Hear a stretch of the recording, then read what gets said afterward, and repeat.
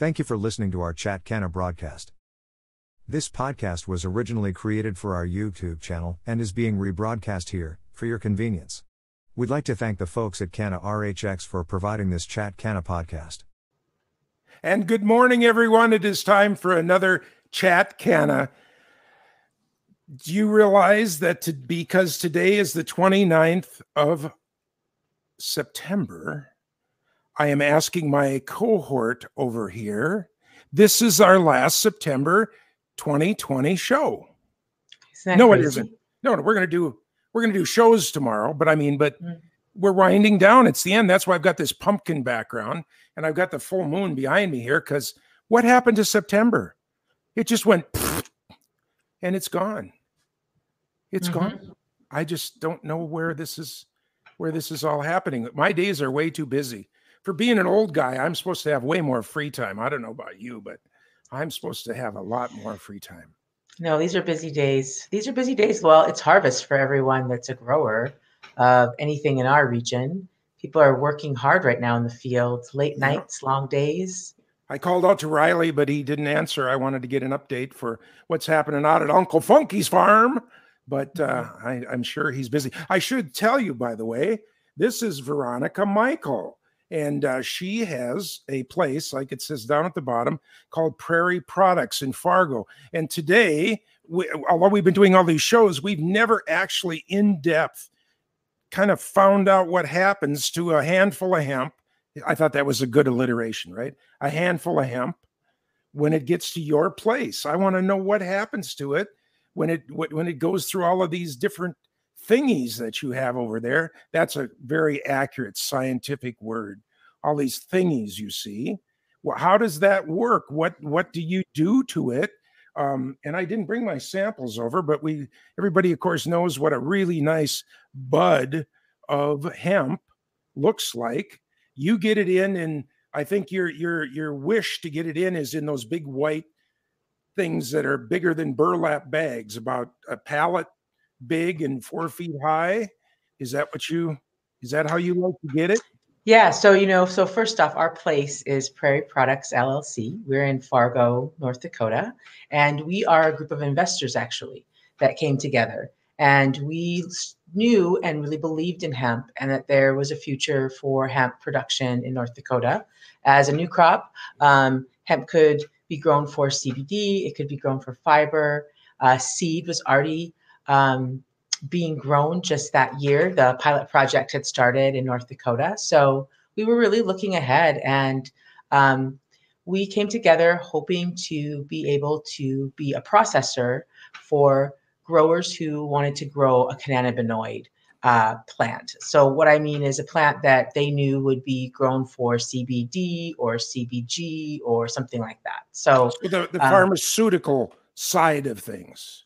Yeah, I would say at this point, the health side. Can we say that loosely? We believe that there is an impact on the body, that the cannabinoids can reduce inflammation and can relax smooth muscle and can really relieve people in some of their pain.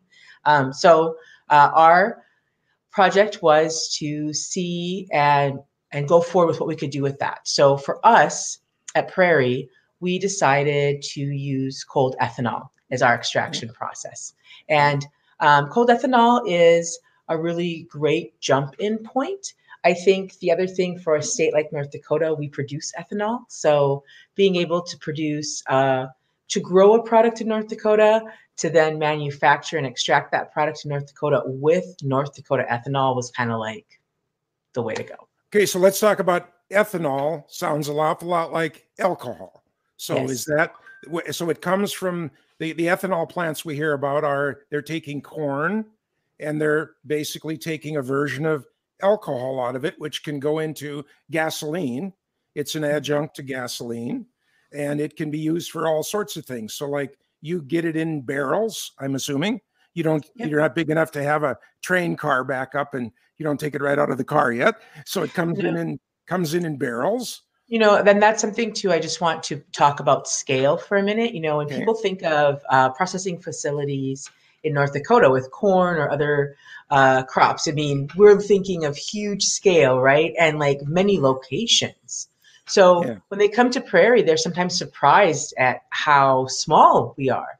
You know, that we fit into 5,000 square feet. And part of that room is for us to store our growers' material. So our scale is smaller. You know, almost think of like boutique distilling. You know, so when you think of like big ethanol plants, you know, since we're talking alcohol now, because really we're looking at 200 proof ethanol to do our work, so it's an alcohol.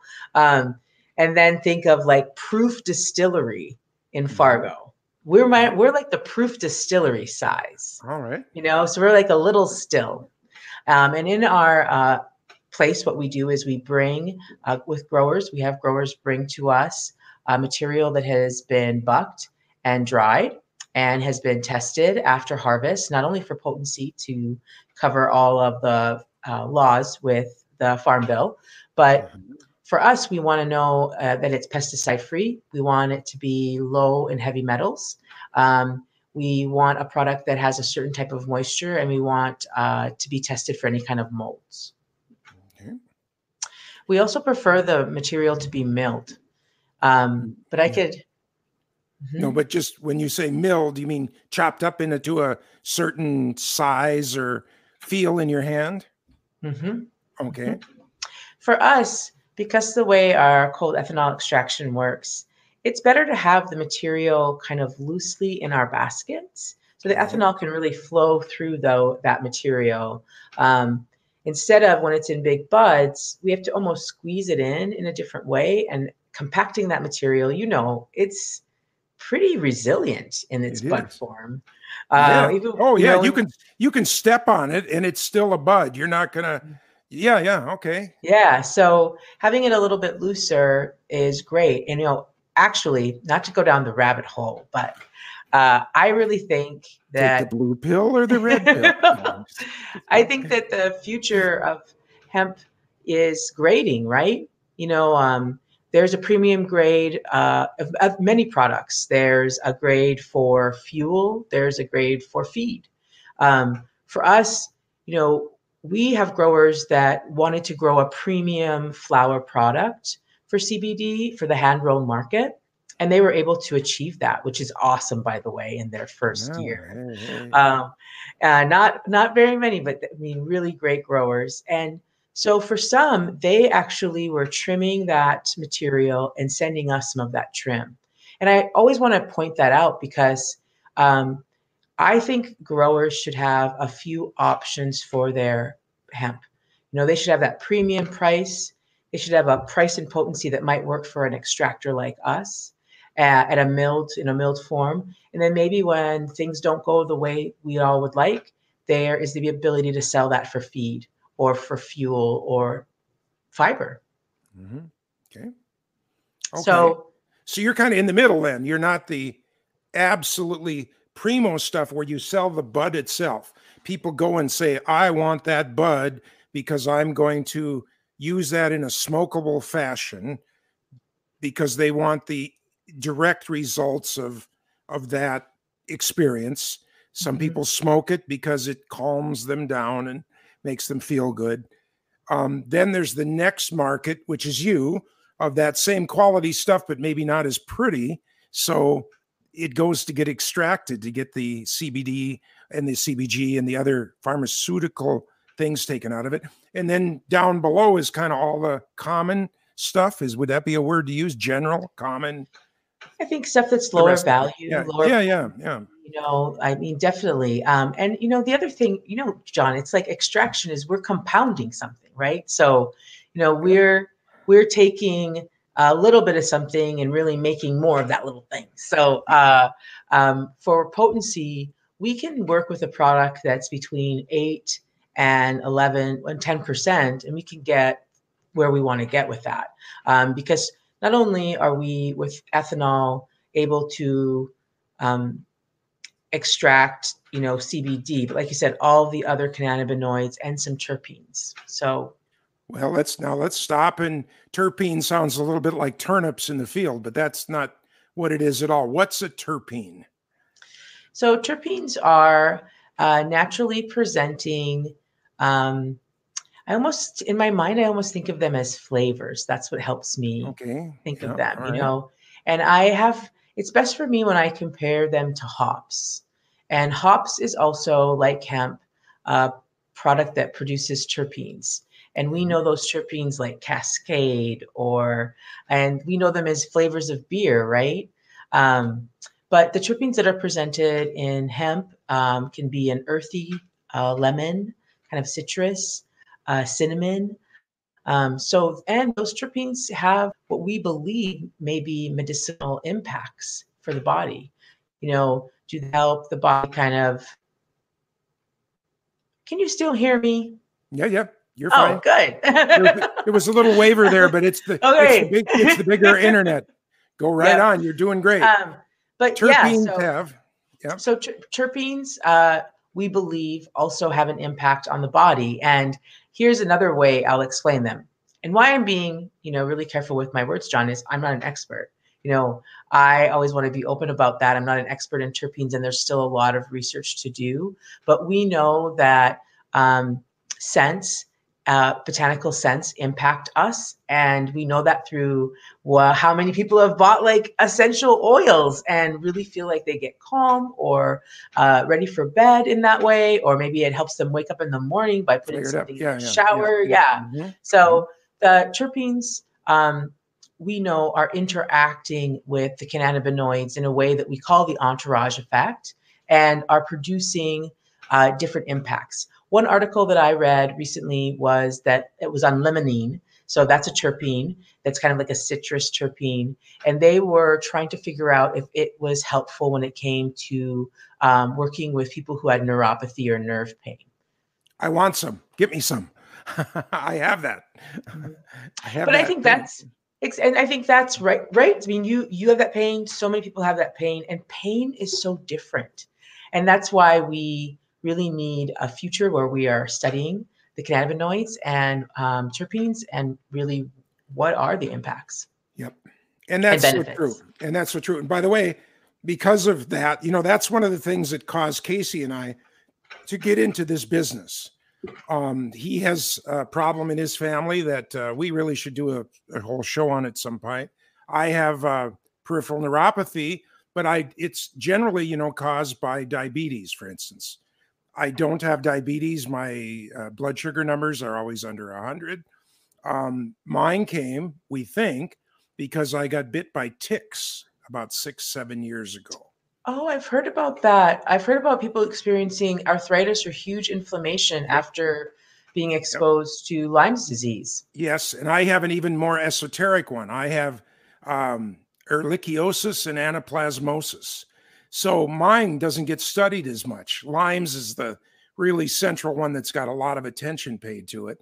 But it's just a weird thing because I can have really great days for no reason. I mean, nothing changes in my behavior. Nothing changes in my diet. I'll get up one day and all of a sudden my feet are 99% normal.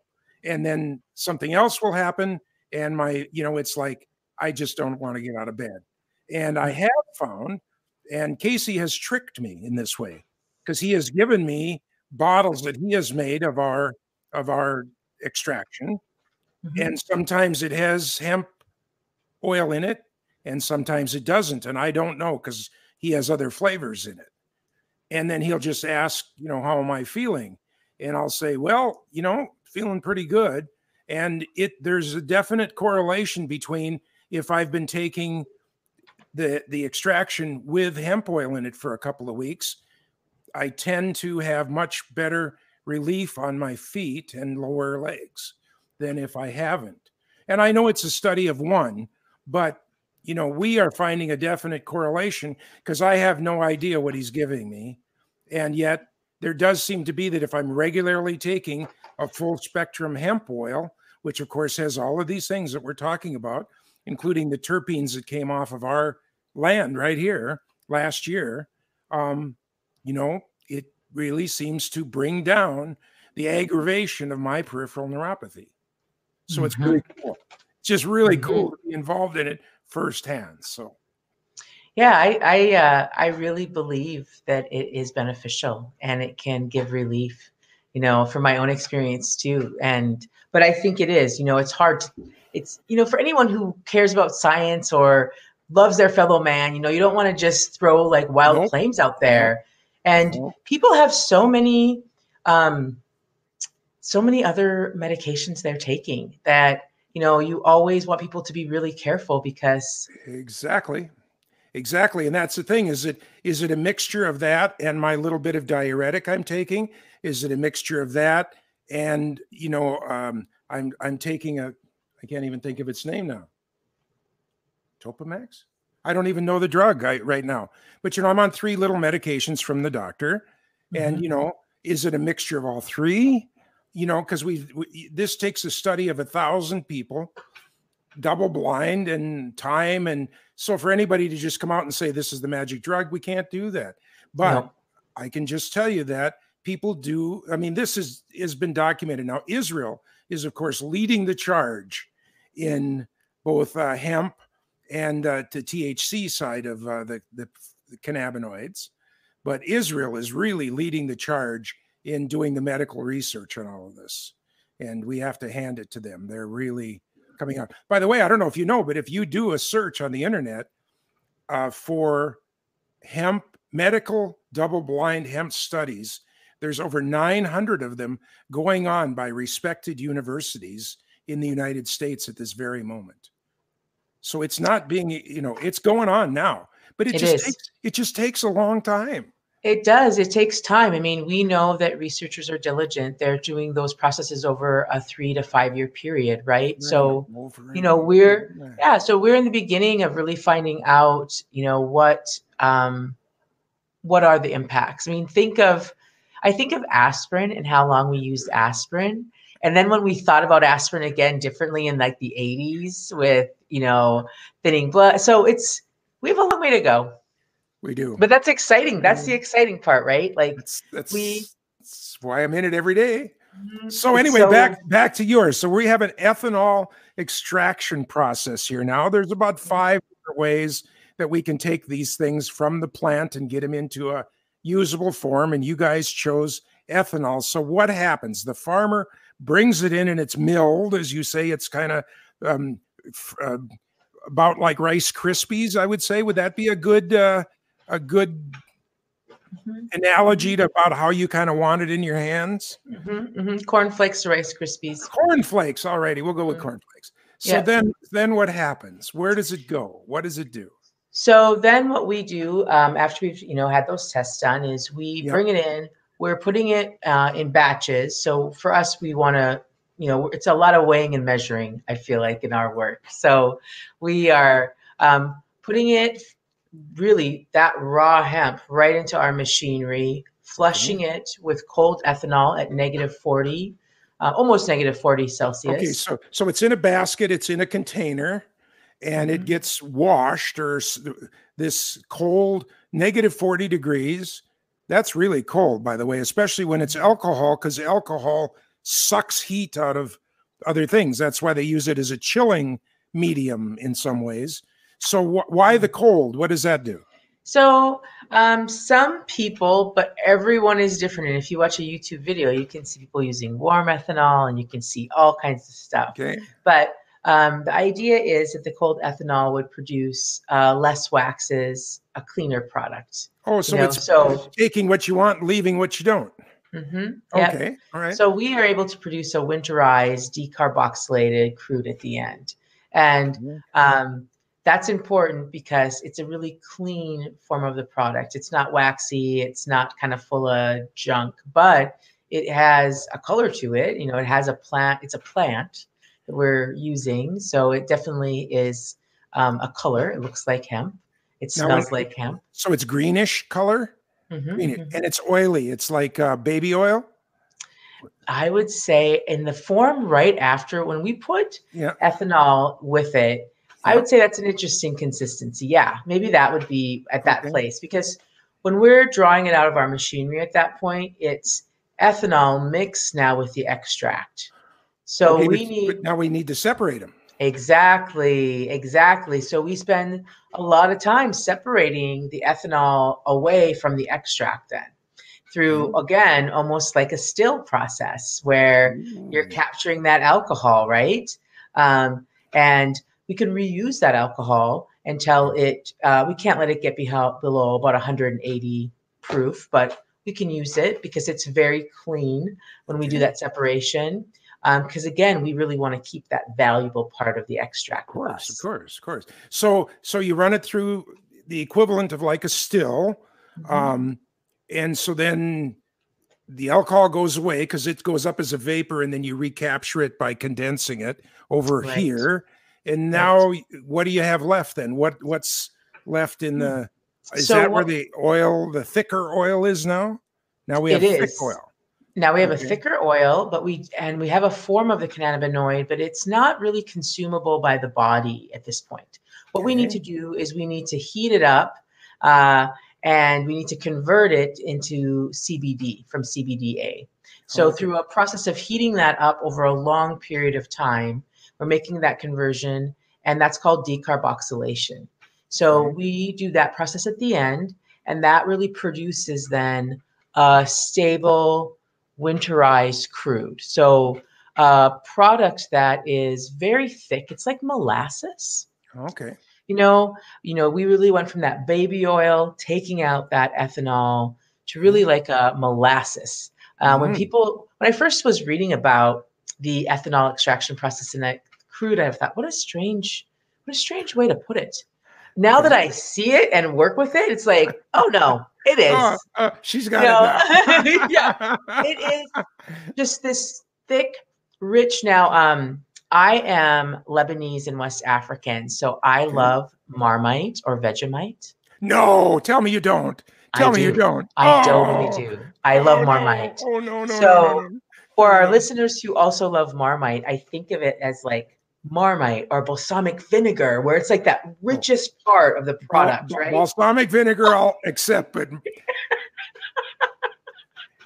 I guess it's a love-hate relationship, and I'm on the hate side of Marmite. I'm sorry. Maybe you're not eating it right. Are you using really good butter? There isn't enough butter in the world to counteract a teaspoon of Marmite. But anyway, that's another day. A teaspoon is way too much. Okay, that's another day. We'll get into the Marmite conversation. But now you know what I'm talking about. That thickness. I love it, John. I love it. I cannot live without it.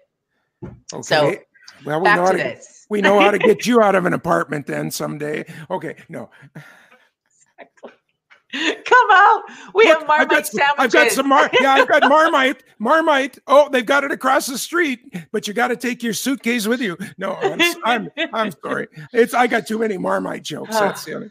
Anyway, you do. Okay. I do. So back to this. Yeah. So we are left with, a really thick molassesy product. One of the things we have been doing is visiting with the pilot program over at NDSU. There's a couple of researchers there. We'd love to do some more research in, how long is crude stable for? How long is even our raw material, the flour form of hemp? Exactly. Should you? Yeah, we have a lot of ideas about how we want to leave it in super sacks or in a temperature-controlled environment, but we don't have enough real research yet on all these post-harvest techniques and storage and production that I'm looking really forward to. So we get it down to molasses, but now you've concentrated like everything that was in the plant. Yes. So if somebody had totally legal 0.3 THC, what has come through? What might be in the bucket there then, or have you ameliorated? Oh, that's the big word of the day. Ameliorated that problem before now, or is now when you deal with that? No, now is when we deal with that, because to us, I just want to be clear.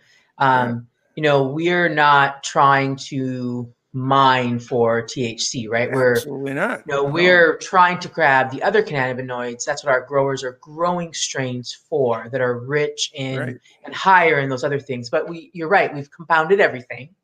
So for us, and this is one of the reasons we like that we do small batches, because for our growers, as you know, John, maybe they're growing 500 to 3,500 plants, for example, but everyone has a different amount. So we're able to work in batches as small as 500. That's kind of our minimum.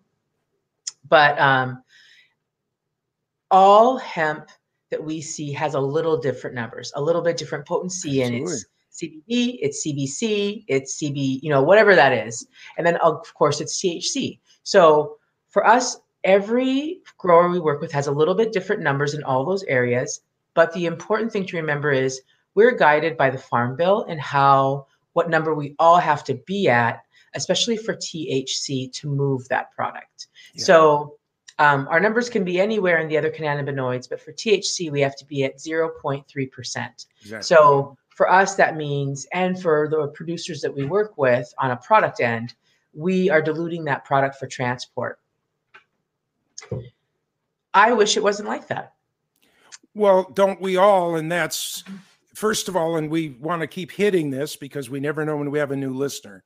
Mm-hmm. We want to point out once again that the 0.3 was arbitrarily picked off of a report that a gentleman made, really without any knowledge of where this was. He just one day made a report and said, well, for sure, if it's under 0.3, it's not the other kind of product, without any actual consideration, because he could have said 1% was not the other kind of product, and we'd all be in a different world today. That would be a lot easier for the guys that are doing the genetics on the seed, for the people that are growing it, for the people that are transporting it, for the people that are processing it, and ultimately for the people that are using it. Because it would still be the situation of going into a grocery store today and buying what's called near beer. It's beer that has a trace of alcohol in it because you can't wipe it out totally, but yet you can buy it in a grocery store that doesn't have a license to sell liquor, because it's not, you can go buy vanilla on the shelf and it's got a lot more alcohol in it than this product called near beer. And of course, there's a whole lot of really good people that are working to change this situation. And I believe that over time, I think both the really greatest thing about a government and the worst thing about a government is that they move really slow. I think on the one hand, that's probably the best thing that a government does, is it really, really moves slow on issues. Because, you don't want, like the old days when a king or a Kaiser or a pharaoh, three people went to him and made a good pitch for something and he snapped his fingers and it was the new law of the land. We do want the government to move really slow and to do this, but they can move a little fast. Well, I agree.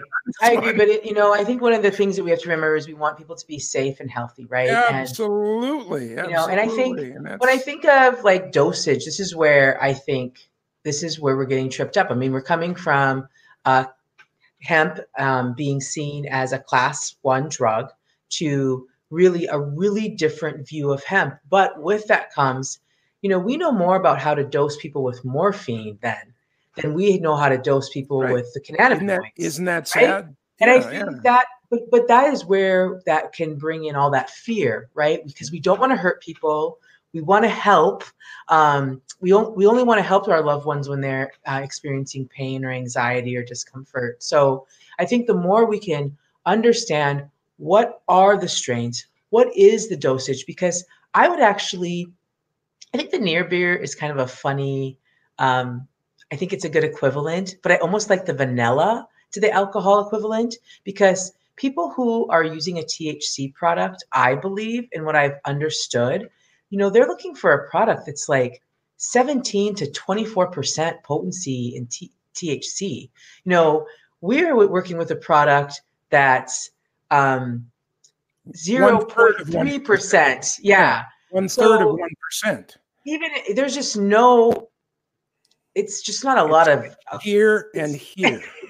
Yeah. Yeah, exactly. Exactly. You know, and this is just education. It's talking about it over and over again, getting the general public to understand.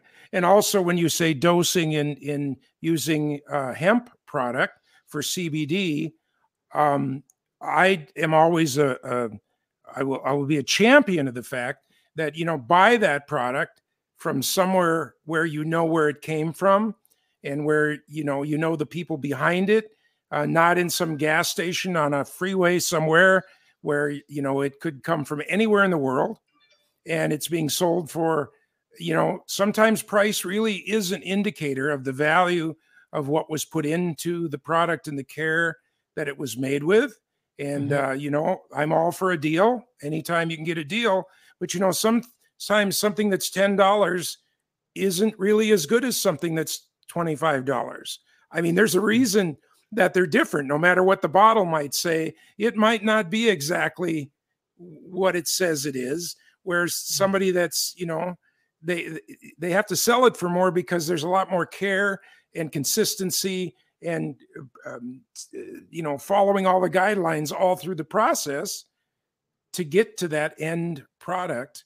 And I think that this is one of those. And I will say that until they put duct tape on my mouth, like that guy on America's Got Talent, you know? So, no, okay, I agree. I think that I just want to say something about that. I think that there's a lot that we don't know about, you know, using the cannabinoids for wellness. And the more you do know what you know, like, do you know where it came from? Do you know that it was grown in North Dakota? For us, it was really important to get our Pride of Dakota seal. Minnesota's okay too, though. Oh, of course. Of course. But I'm talking about for us, you can find that same Minnesota seal, right? Yep. But you can look for things as a consumer that show you that that product's being grown and manufactured in our region.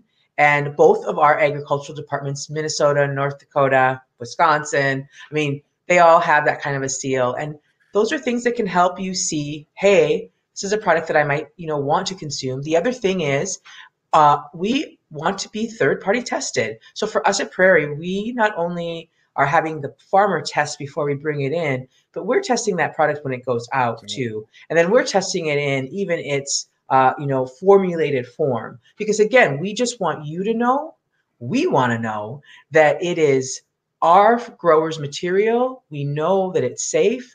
We've already been committed to having a pesticide-free product. So yeah, all of those things you can see on a bottle. And as a consumer, those are steps to helping you feel more comfortable about, hey, this might be a product or a manufacturer that is regional, is working with regional growers, and that is doing third-party testing. There you go. Well, our time has slipped away.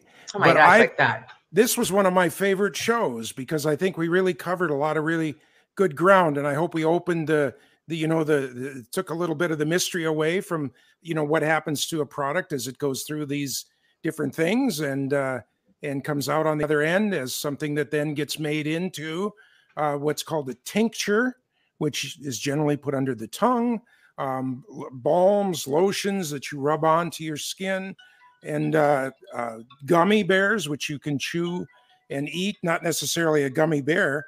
Oh, UMC is calling me. You know, actually, John, so a lot of states don't allow for edibles.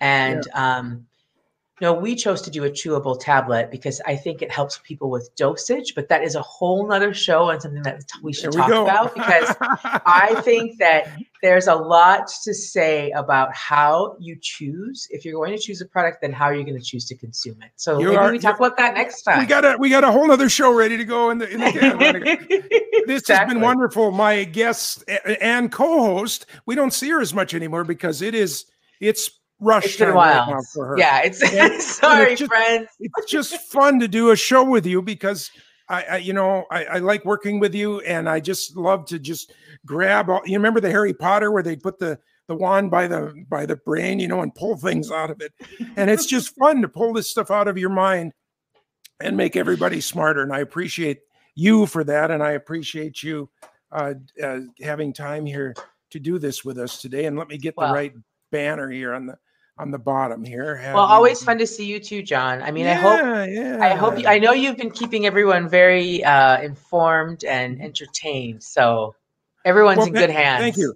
Now, next week, we have Margaret Wyatowski, and she is the pivot person for everything hemp in Minnesota. She's the first person you talk to when you're going to get a hemp license. She's the last person you talk to at the end of the year when you file all of your reports. She is awesome. She has been our mother as we've gone through this process ourselves. Everybody thinks so highly of her, and she will be our guest on Tuesday. On Thursday, we're having a guy named Pat Seitz. He has a giant, sort of like a gardening store in St. Paul, but he has all of any kind of products you might need for a hemp operation. If you're inside, he has lights, feeders, irrigators, and then also to take it outside, everything from the big paper you lay down, hoop houses, and we're going to talk about what kind of food hemp plants need and all that kind of stuff. And then the next week, we have on a gentleman from north of Edmonton. Can you believe not just Edmonton, but north of Edmonton, Canada, Alberta. And he is the CEO of a big Canadian hemp producing company up there. And they are on the attack. If you're within 150 miles of his company, he will contract with you to grow hemp for him. They'll come and bring you the plants. They'll come and pick up your product. This is how much hemp business is thriving in Canada. We're going to find out how he does it, what's going on, how it's all happening. It's exciting times coming up. So we hope everyone will tune in. If you're watching us on Facebook, please click the like button. If you're watching us on YouTube, please click the subscribe button and then ring the little bell, and we'll tell you whenever we have a show that's coming on. If you are on Facebook, we appreciate it if you'd move to YouTube.